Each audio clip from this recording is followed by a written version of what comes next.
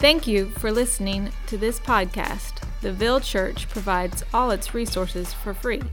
If you have been blessed by this ministry, please consider giving financially. For more information on how to give and other resources, please visit www.theville.church.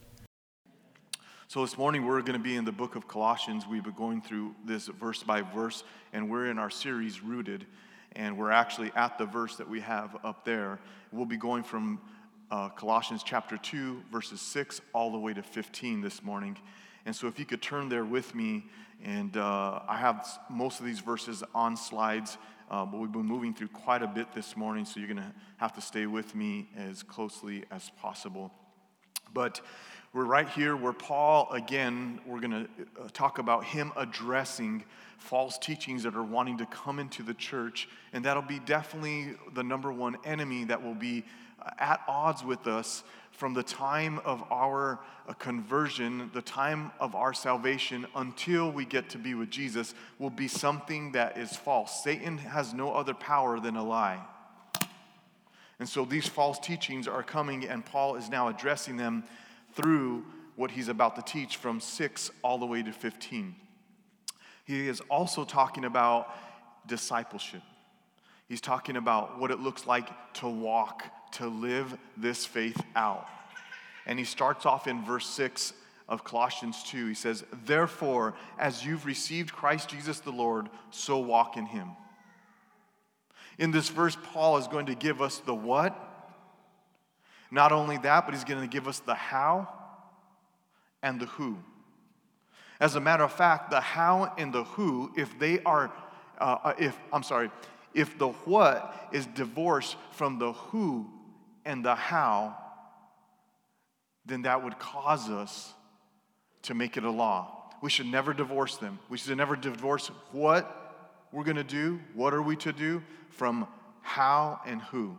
So what does this verse tell us? Or what is the action? What does the verse tell us? Walk. You can say that. Say walk. Right? He says, "Therefore, as you received Christ Jesus," that's nothing to do. It says walk in him. So the action is the walk. This is the doing. If we take that action, divorce it from the how and the who, it turns into a law, and it's deadly to our spiritual life, and it becomes a curse. This is a problem that is in all of us naturally as humans. We are born with the law in our heart because God spoke the law. He even created us out of the law. The law is the word of God. God said, "Let us make man." He made them, and then he tells them who they are, the law, the truth, the word, and he tells them what to do before the fall. So it's in us to want to do. It's in us to have this law. So that divorce from who and how becomes a curse. Galatians 3 verse 10 says this, "For all who rely on works of the law are under a curse. For it is written, 'Cursed be everyone who does not abide by all things written in the book of the law and do them.'" If we land, when it comes to our walk and our faith with Christ, all about what I'm supposed to do. How am I doing? What didn't I do? If that's where we land, it becomes this curse, because guess what? The curse is that you need to do every single thing that God asks you to do 100%, never failing in word, in deed, and in intention. But that even goes with wrongdoing. Many times, when we're born with this law in our hearts, even if we don't believe in God, even people that don't believe in God, that's why people do good things. People that are unbelievers sometimes are nicer, better. They're more of a good person than even some of us as believers. Good will be done even without someone being a believer. It happens all the time. There's nonprofits and organizations that are around that are helping and doing good in this earth because there's a law written in their heart because they're made in the image of God. The problem is that when we're trying to do things so we will have value, we will measure ourselves by our doing, and we will do for approval. even wrongdoing.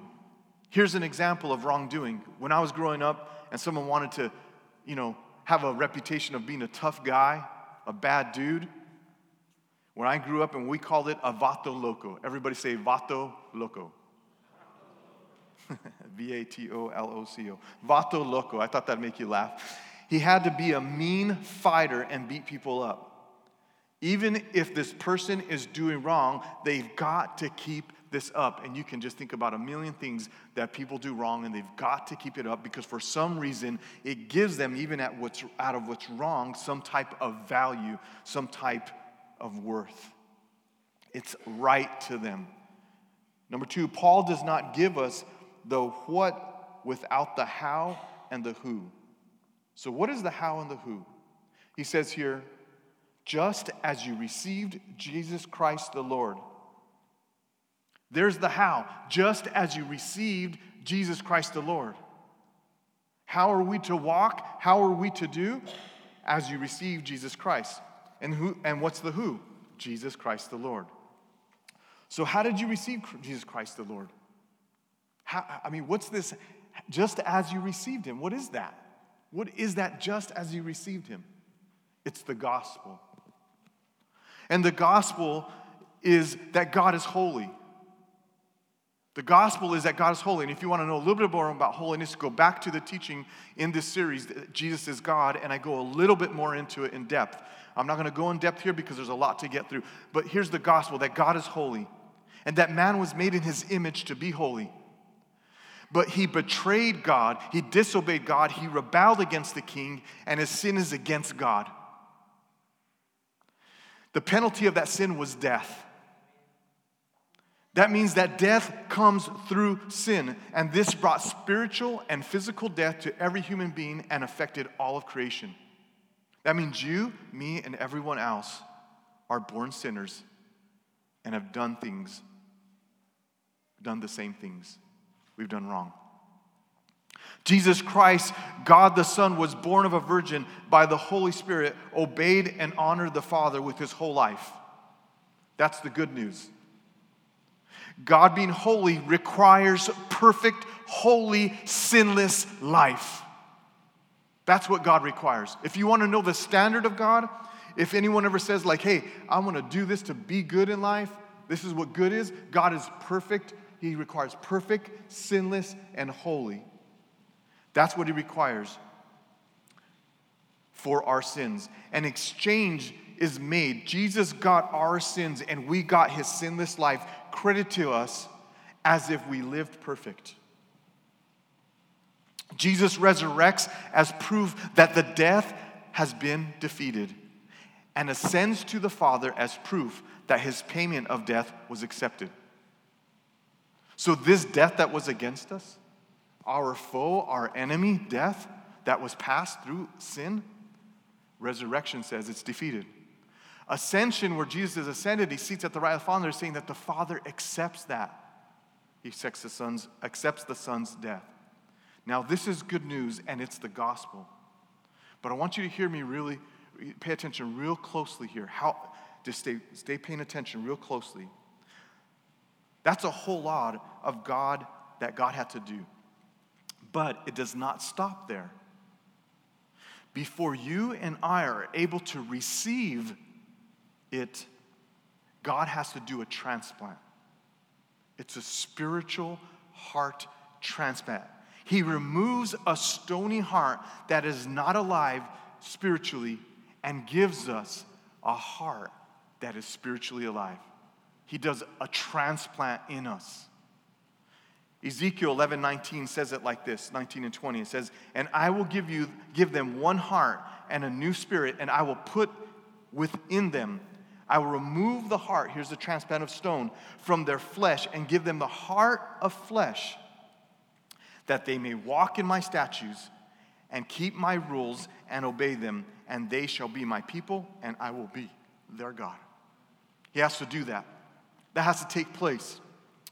So when this new heart comes into us, it brings gifts.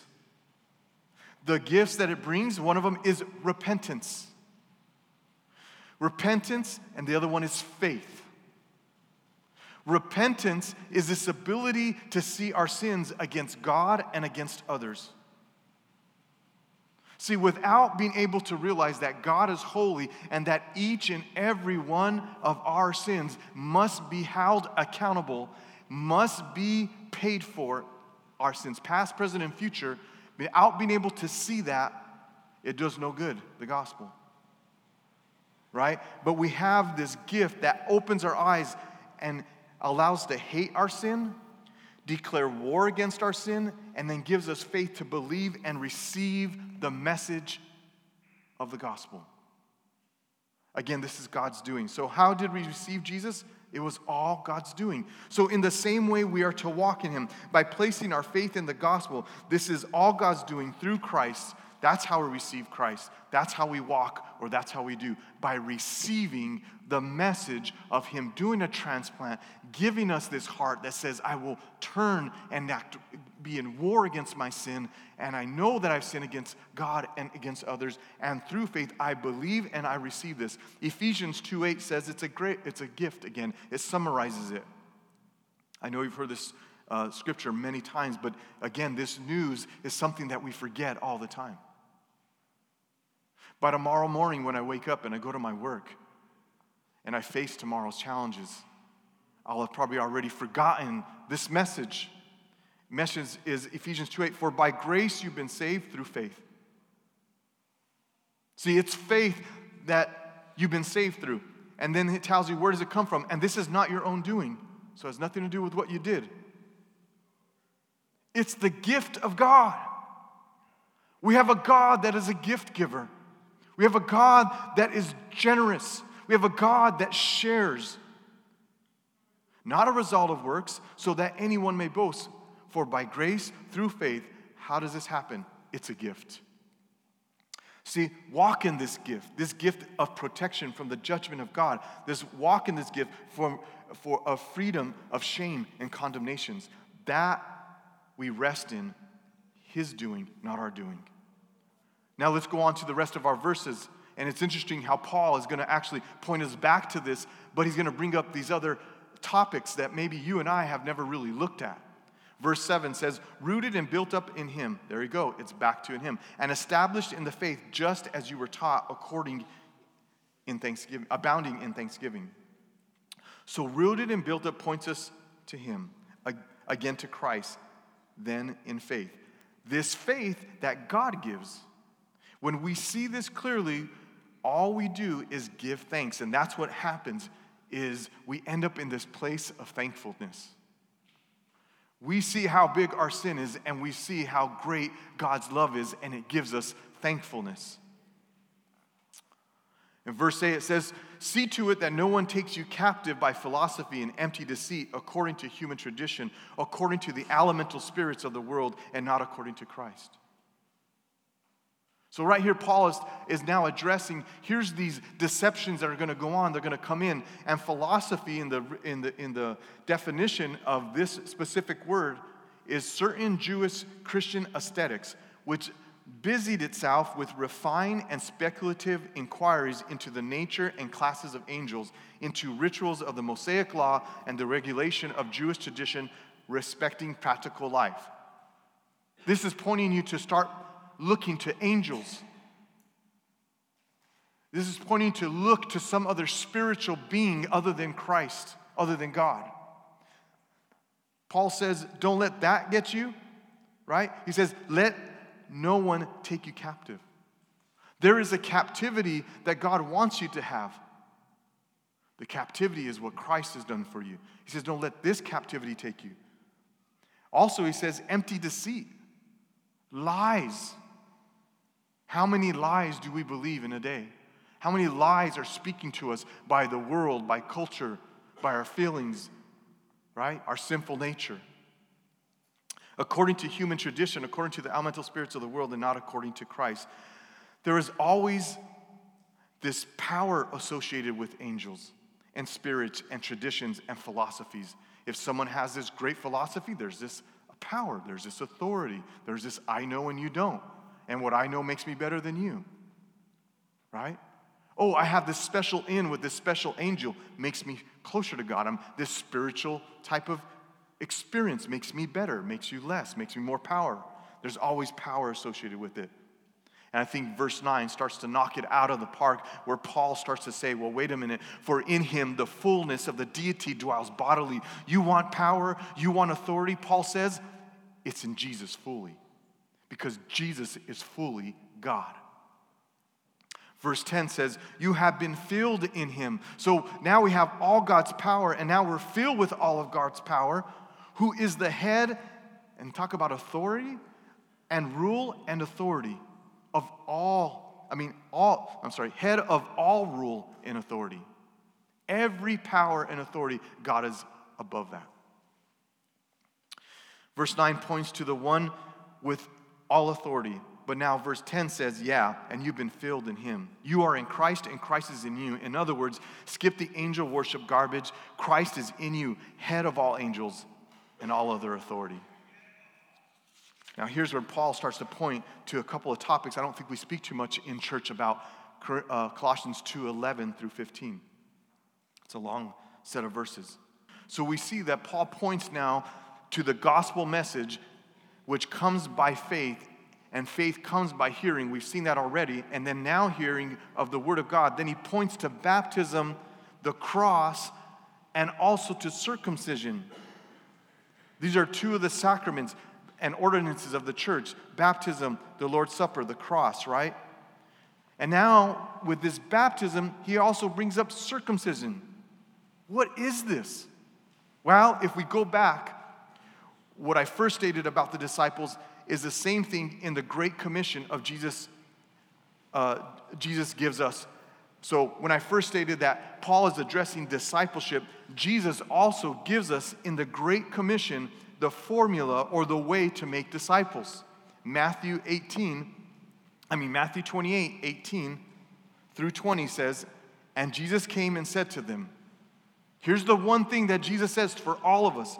He says, all authority, very important to remember that, in heaven and on earth has been given to me. So here's he has all authority. Go therefore and make disciples of all nations. Everybody say all nations. Baptizing them in the name of the Father and the Son and the Holy Spirit, and teaching them to observe all that I've commanded you. And behold, I am with you always to the end of the age. The phrase all nations, Jesus is talking about the Abrahamic covenant. It comes from Genesis chapter 22, verse 18. 22 verse 18 says, and in your offspring shall all the nations of the earth be blessed, because you have obeyed my voice. Going back to Matthew 28:18 to 20, Jesus is saying, what? Make disciples of all nations. Baptizing them, there's the one sacrament, in the name of the Father, the Son, and the Holy Spirit. Teaching them to obey, there's the word of God being preached, there's the gospel being preached. And to observe all that I've commanded you. What do you command them? To remember him in the Lord's Supper, right? Reminding them about the cross. That's the way to make disciples. It's going to tie together a little bit as we keep going forward. So we find this Abrahamic covenant that he makes. Now, what is the Abrahamic covenant? We have to look at Genesis chapter 17, 1 through 11. Everybody say Abrahamic covenant. When Abraham was 99 years old, that's pretty old. Anybody 99 years old here? If you were, and I said, hey, it's about time you're going to have a child, what would you think? You think I'm crazy. The Lord appeared to Abraham and said, I am God Almighty. Walk before me and be blameless, that I may make a covenant between you and me, and may multiply you greatly. Then Abraham fell on his face, and God said to him, behold, my covenant is with you, and you shall be a father of multiple nations. No longer shall your name be called Abram, but your name shall be called Abraham, for I have made you father of a multitude of nations, and I will make you exceedingly fruitful. And I will make you into nations, and kings shall come from you. And I will establish my covenant. Whose covenant? My covenant. His covenant between me and you and your offspring after you throughout their generations for the everlasting covenant. What kind of covenant? Everlasting. To be God to you and to your offspring after you. And I will give to you and to your offspring after you the land of your sojourning, all the land of Canaan. for an everlasting possession, and I will be their God. This is a covenant that God says is forever and that he will be our God. He gives this promise in Genesis 12:3, 18:11, 18:18, and all throughout redemptive history. Matthew begins the gospel in chapter 1, verse 1 with this verse. Matthew begins with the Abrahamic covenant, and he ends it with the Abrahamic covenant. Abrahamic covenant starts with 1 verse 1. How many hate reading genealogies? Right? Son of this person, son of that person, son of this person. There's a reason why it's there. I just found that out. Here it is. Matthew 1:1. The book of genealogy of Jesus Christ, the son of David and the son of Abraham. How does Jesus end Matthew end the gospel? In 28:18-20, he says, baptize all nations. This word all nations is pointing to the all nations of the Abrahamic covenant, that God made a promise and God does not break his promises. Matthew is teaching us where God instituted circumcision as a covenant sign of inclusion. All nations meant all peoples. Is a covenant of inclusion. Now the resurrected Jesus declares that he has full authority and is changing the sign in the new covenant. So now the completed work of Christ, the circumcision is no longer the sign of God's covenant of grace. Baptism is. Baptism is now the sign of this new covenant. Isaiah 53:8 says, by oppression and judgment he was taken away. He's talking about Jesus here. And as for his generation, who considered that he was cut off of the land of the living, stricken for the transgression of my people. He was cut off. Now, cut off in the Hebrew means a cutting, a covenant. There was a cutting of a covenant because Jesus was our bloody circumcision on the cross. The covenant sign of inclusion has changed from circumcision to baptism. Baptism now becomes a visible symbol of the gospel. Baptism is a sign and a seal. A sign meaning we can look at it and see visibly. A seal is the seal that the king puts on whatever he declares is going to be and never is changed. It's a sign and it's a seal, and this seal is put on by our God. He says, I will be your God and you will be my people. Isn't that amazing? Baptism is God saying, I'm your God and you are my people, beloved Father forevermore. It's good news. Baptism is our confession before men. It's public, but it's not a pledge of our action or our commitment. I don't know about you, but when I was taught about baptism and when I got baptized, it was like, hey, you're going to make this, commitment. You better get baptized. Here's like the super Christian. This is like, you're going all the way, like you can never turn back on God. You can never give up on God. You better stop doing this. Like there was a lot going on there. And I don't know where your background comes from. But I would say maybe that possibly that was the same with you. And then you look at this baptism as like this commitment that you made. But baptism is not a pledge or an action of our commitment. It is a sign and a seal of God moving toward us, not us moving towards God. This is what not about what we're going to do to come to God. It's about what God did to come to us. That's very important because we live under this heaviness of us trying to do things to get to God. Because we know when we get to God, there's blessing, right? There's peace and there's joy. But the end of the day is that we are in God and He's come to us and He gives us His blessings. Baptism is about God's faithfulness to us, not our faithfulness to God. Baptism is about God's faithfulness to us, not our faithfulness to God. Baptism is not the one thing we do back to God, and then now it's held over our head, where we make promises to follow Christ and raise our children to follow Christ, and then we blow it and then feel miserable. That's not what it is. Just like Peter told Jesus, I will follow you, and I will go wherever you go, and I will die for you. And then what did he do? What did Peter do? He blew it, right? But again, this is not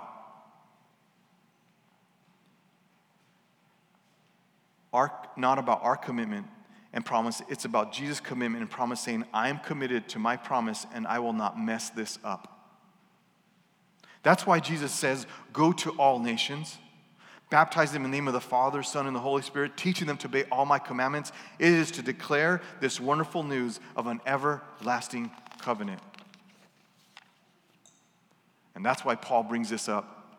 So church at Colossae will become rooted and established in the Word and in baptism and in the Lord's Supper. He says, just as you receive the Lord Jesus Christ now, walk in him. Then he points to baptism and the cross, the Lord's Supper, remembering that Jesus said to do this in remembrance of me. Here's Paul. Paul says, for what I received from the Lord. There's that, as you received Christ. This is 1 Corinthians 11:23-26 says, for I received from the Lord what I also delivered to you. What does he say now? What's he about to do? What is Paul about to do that he received from the Lord? That the Lord Jesus, on the night when he was betrayed, took bread, and when he had given thanks, he broke it and said, this is my body, which is for you. You would think right here is where Paul's going to lay down the law. He's going to say, okay, here's what you got to do. You got to get your act together. You got to start being nice. You got to do this, and you got to do that, and you got to do this, and you got to do that. But Paul breaks it down and says, what I received from the Lord, I now deliver to you. And this same delivering is the same message and the same gospel that has been preached from Genesis chapter 3 when Adam falls, and he says, the serpent shall bruise you, and you will crush his head. It's the same gospel message that all the prophets and all the law is pointing to, is this Jesus, this gospel. And they're pointing so that way we can see that God is faithful from beginning to eternity. And when he had given thanks, he broke it and said, this is my body, which is for you. Do this in remembrance of me. In the same way, also, he took the cup, and after supper saying, this is the cup of the new covenant. Is it starting to ring a bell? The new covenant. In my blood, do this as often as you drink it, in remembrance of me. For as often as you eat this bread and drink the cup, you proclaim the Lord's death until he comes. We proclaim it. So let's read one more time, Colossians 2:11 through 15.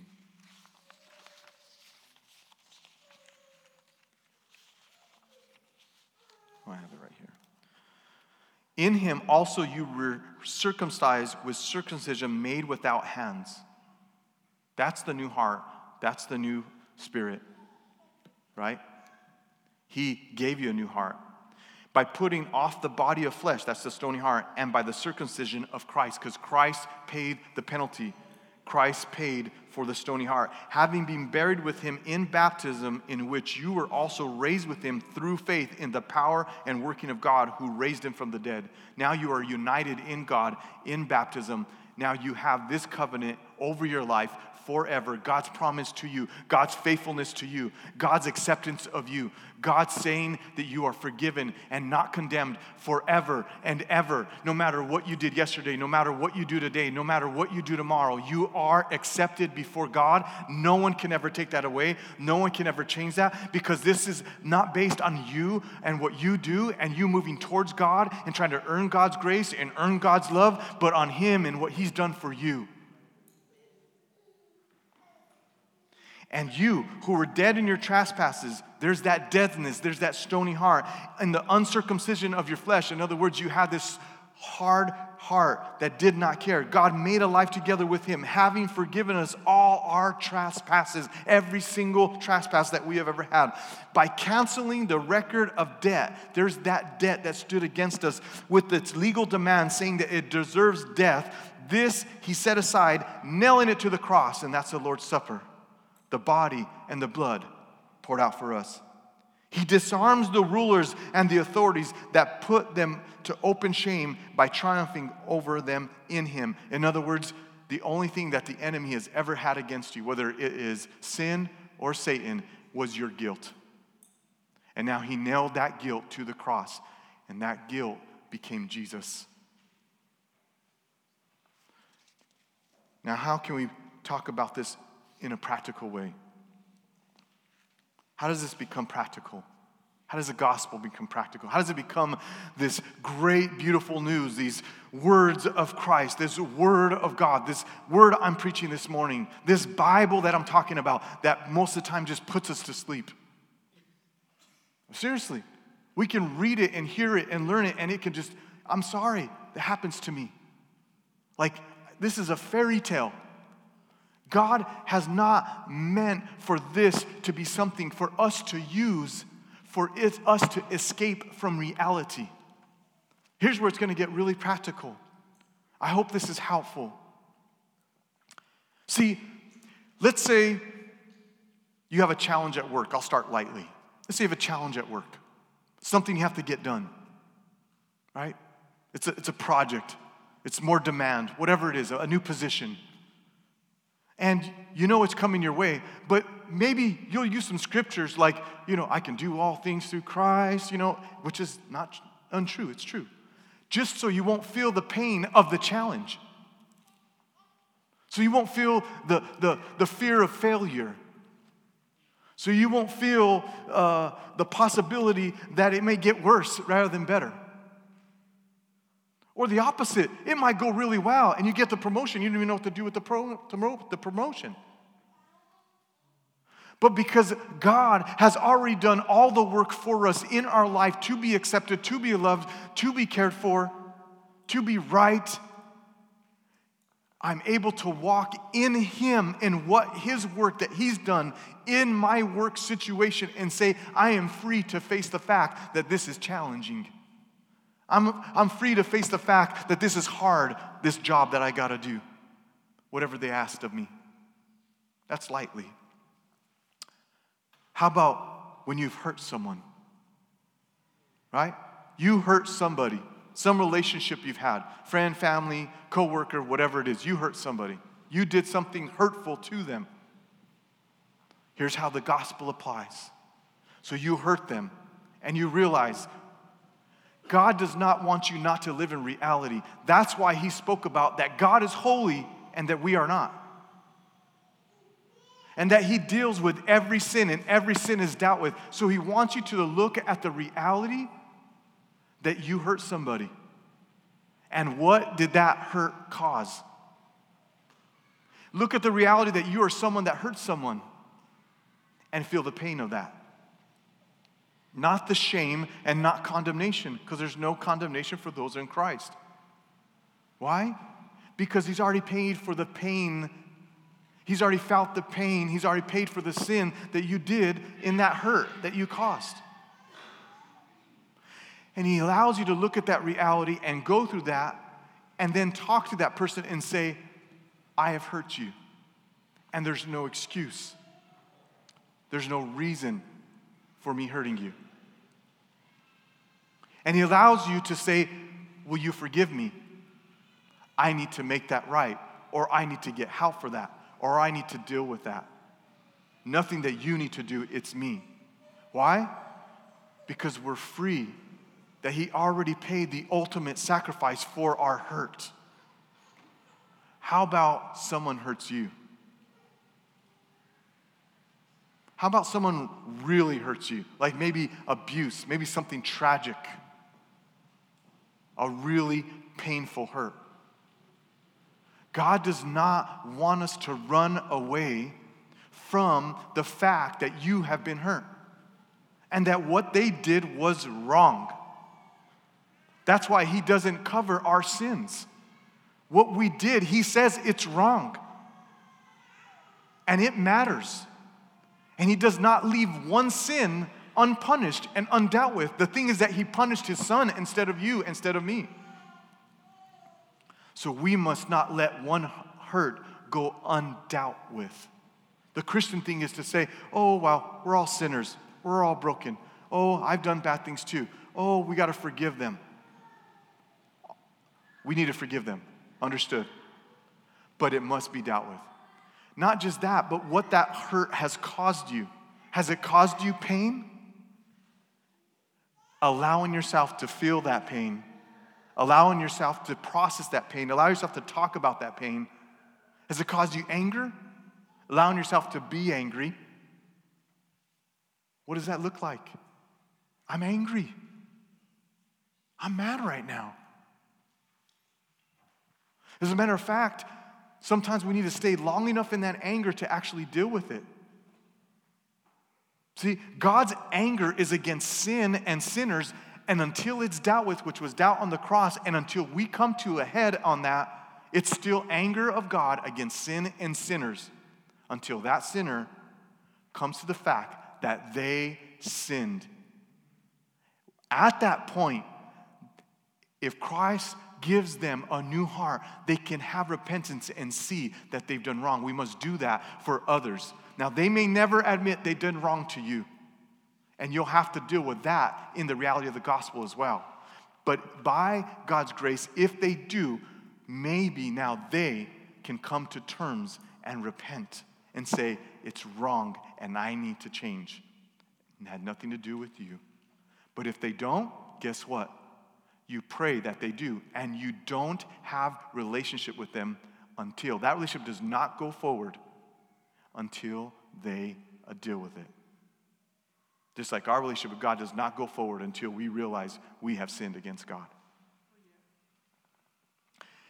If they do, you forgive them. If not, you call them back to the truth, which is back to the gospel, and tell them you did this, this is not okay, you need to see it, you need to see it. No matter how much pain it causes by us not being able to move forward as maybe, you need to deal with it. We need to deal with it. Because it's not just your soul, it's also their soul that's on the line as well. And that God loves them just as much as he loves you. And he wants to bring reconciliation if possible. Some relationships can never be reconciled. For example, a pedophile, right, cannot have a relationship with a child. No. Could there be a forgiveness and exchange of, I was sorry and this is wrong? Yes, but that would be dealt with very delicately, and that's to the extreme. And the gospel says, since he has paid for our sins, we can deal with this. And since he's forgiven us, we too can forgive that person, even if they don't acknowledge it. Because it brings healing. But we must not deny the inner part. See, God just doesn't deal with the outer, this is what I'm going to do, this is what I'm going to say, this is how I'm going to make it happen, we're going to go through this, this is the gist of it, this is the action of it. No, he deals with the inner part as well. Because we don't want to become like whitewashed tombs on the outside, he called the Pharisees, and dead man's bones on the inside. And I'm sorry to say that I myself have a temptation of doing that. Everything's fine, everything's good, I'll be just fine, everything's fine. It's not. Sometimes it's not. We need to be able to deal with what we feel. Feelings are meant to be felt. I just got that just the other day, like 2 days ago. I was bottling up so much feelings of anger, fear, worry. They're meant to be felt. And they're meant to be talked about. Talk to God and talk to someone that you trust. Because guess what? If you don't, they start coming out. They come out in anxiousness. They come out in depression. They come out in addictions. They come out in verbal abuse. They come out in rage. They come out in revenge. They come out in isolation. That's all that is. It's just coming out of you. That's why you're isolating. That's why you're hardening your heart. That's why I harden my heart. They come out and they leak out. Because we are made in the image of God. If you look at how many scriptures that talk about how God feels, whether he feels regret or he feels anger or he feels jealous or he feels sad. If you look at how many scriptures, you're made in his image, and if you cut off your feelings, you're cutting off the image of God, part of the image of God. And that's why you feel unhuman, and that's why you feel, and I feel so lost so many times, because we suppress these things for so long that we don't even know where we're coming or we're going, and it just comes out. I know that I'm not supposed to do this, but I'm doing this. And the real reason is we haven't dealt with whatever it is that's happened on the inside or what's happening right now. If we allow ourselves to feel, because the gospel says that we have been accepted. Anytime, every single one of our sins, God felt. He just didn't feel, but he became that sin. The Bible says he that knew no sin became sin that we might become the righteousness of God. So he just didn't feel it, he became it. What is that like? We'll never know. Every hurt that has happened to us and every hurt we've done to someone else, Jesus has become. He felt it. He just didn't feel that, but he felt what you and I never want to feel, and that's his separation from God. God the Father turned from the Son while he was on the cross, and all of our sin and all of his wrath was poured on him. That momentary time of that separation, and he felt that also. So I want you to know that you're not alone in what you feel.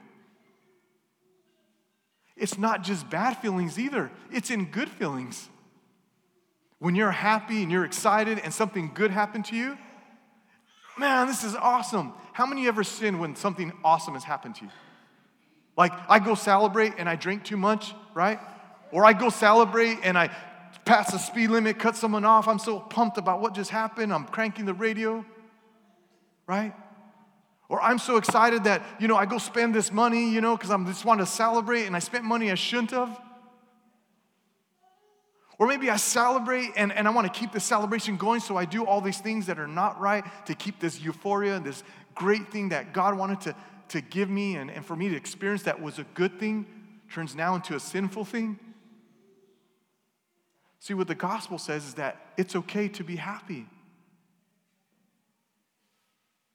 It's okay to feel happy about things in life. Something nice, something you recognize, something you smell, something you taste, something you saw, something that happened to you, so a good word, whatever, or just feeling happy. It's okay. And let yourself feel happy. Why? Because your happiness does not determine that you're a good person. Your happiness and good things happen to you does not determine or say that that you're doing good, so therefore that's why those good things are happening to you. Because all of the blessings and all the promises that God has for you that are all good are his promise to you, not your promise to him. His performance for you, not your performance for him. And it's all paid for by his Son on the cross. So we're allowed to enjoy and have good things happen and not have to sin. And not feel bad about feeling good. And not think, it's because I'm doing so good. Or, oh my God, something bad's going to happen because I'm feeling good now, because I'm probably going to do something to take away this good thing that I feel. Does that make sense? I hope that's helpful. I hope that's practical. See, the Bible is the only, teaching or understanding that deals with the whole person. The gospel deals with reality. And I feel what's most practical about the gospel is that it is real and it is true. It's the only real truth that Jesus Christ died on the cross for your sins, and he was buried, and he rose on the third day, and he ascended to heaven, and that is a promise and a covenant that he makes that he's going to continue to keep until the day that you see him face to face. And no man has seen him face to face ever, but you're going to see him, and I'm going to see him if you believe in Christ. That's the truth. That's what gives us the power to walk in that. Walk in him. Walk in this news. They asked Jesus, what must we do to do the works of God? This was his moment in his time to say, here it is. Here's the list. Are you ready? He says, believe.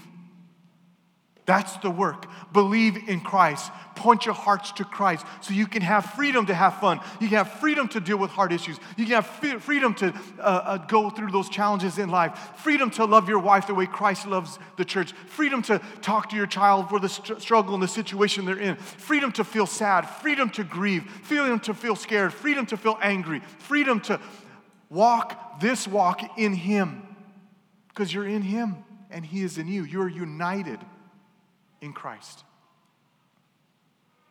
The gospel has been spoken for us to be free because it gives God glory. It gives God glory to see that the very thing that kept us from Him has been dealt with. That's reality. We're about to take the Lord's Supper, and if we could have the worship team come up. The gospel demands a response. If you've never responded to what Jesus has done for you, you can respond. And if you can respond, that means that you belong to Him. You're able to deal with the reality that you sin. And our sin is horrific before God. And He died a horrific death. But He's gracious and mercy. His kindness is forever and ever. So as we take of the Lord's Supper, we see a visible gospel being performed right before us as we take of the juice and take of the bread, and we see it, the juice being His blood poured out for us, the bread being His body broken up for us. And Jesus said, do this. Paul said, this is what I received. So as we receive this visible gospel, as we receive, right, and walk in our baptism, knowing that our baptism is God's covenant to us, every day we need to tell ourselves, I'm accepted, I'm loved, I'm forgiven, I'm not condemned. Christ died for me on the cross. The baptism, right? He was circumcised for me. I do not stand condemned, but I stand accepted. If you believe in this, we invite you to come be part of taking of the Lord's Supper. If you have not believed this, then we ask you to refrain from it. But we invite you to believe this. Your soul is on the line. And God is not worried about what you can do for Him or what you need to stop doing for Him. He'll give you repentance, which is a hate and a war that we declare against sin. He'll tell you and He'll help you to feel that, no, this is wrong. And then He'll give you the power to turn from your sins. It's not going to happen. Some things overnight, some things with time, some things little by little. Sometimes we even get worse before we get better when it comes to our walk with God. Because why? It's a walking in, believing in Him. And we steer away from that. We run away from that time and time again. I don't know about you, but this has been a little bit of a hard week. And I want to just play, I know the Bible, I know the gospel, so I don't have to deal with reality. I want to take it in my hands. And I want to say, Rodney, it's because you did this. Or because you didn't do this. And Jesus says, I did it all for you. Would you come to Him today and celebrate the Lord's Supper with us? God bless you, church.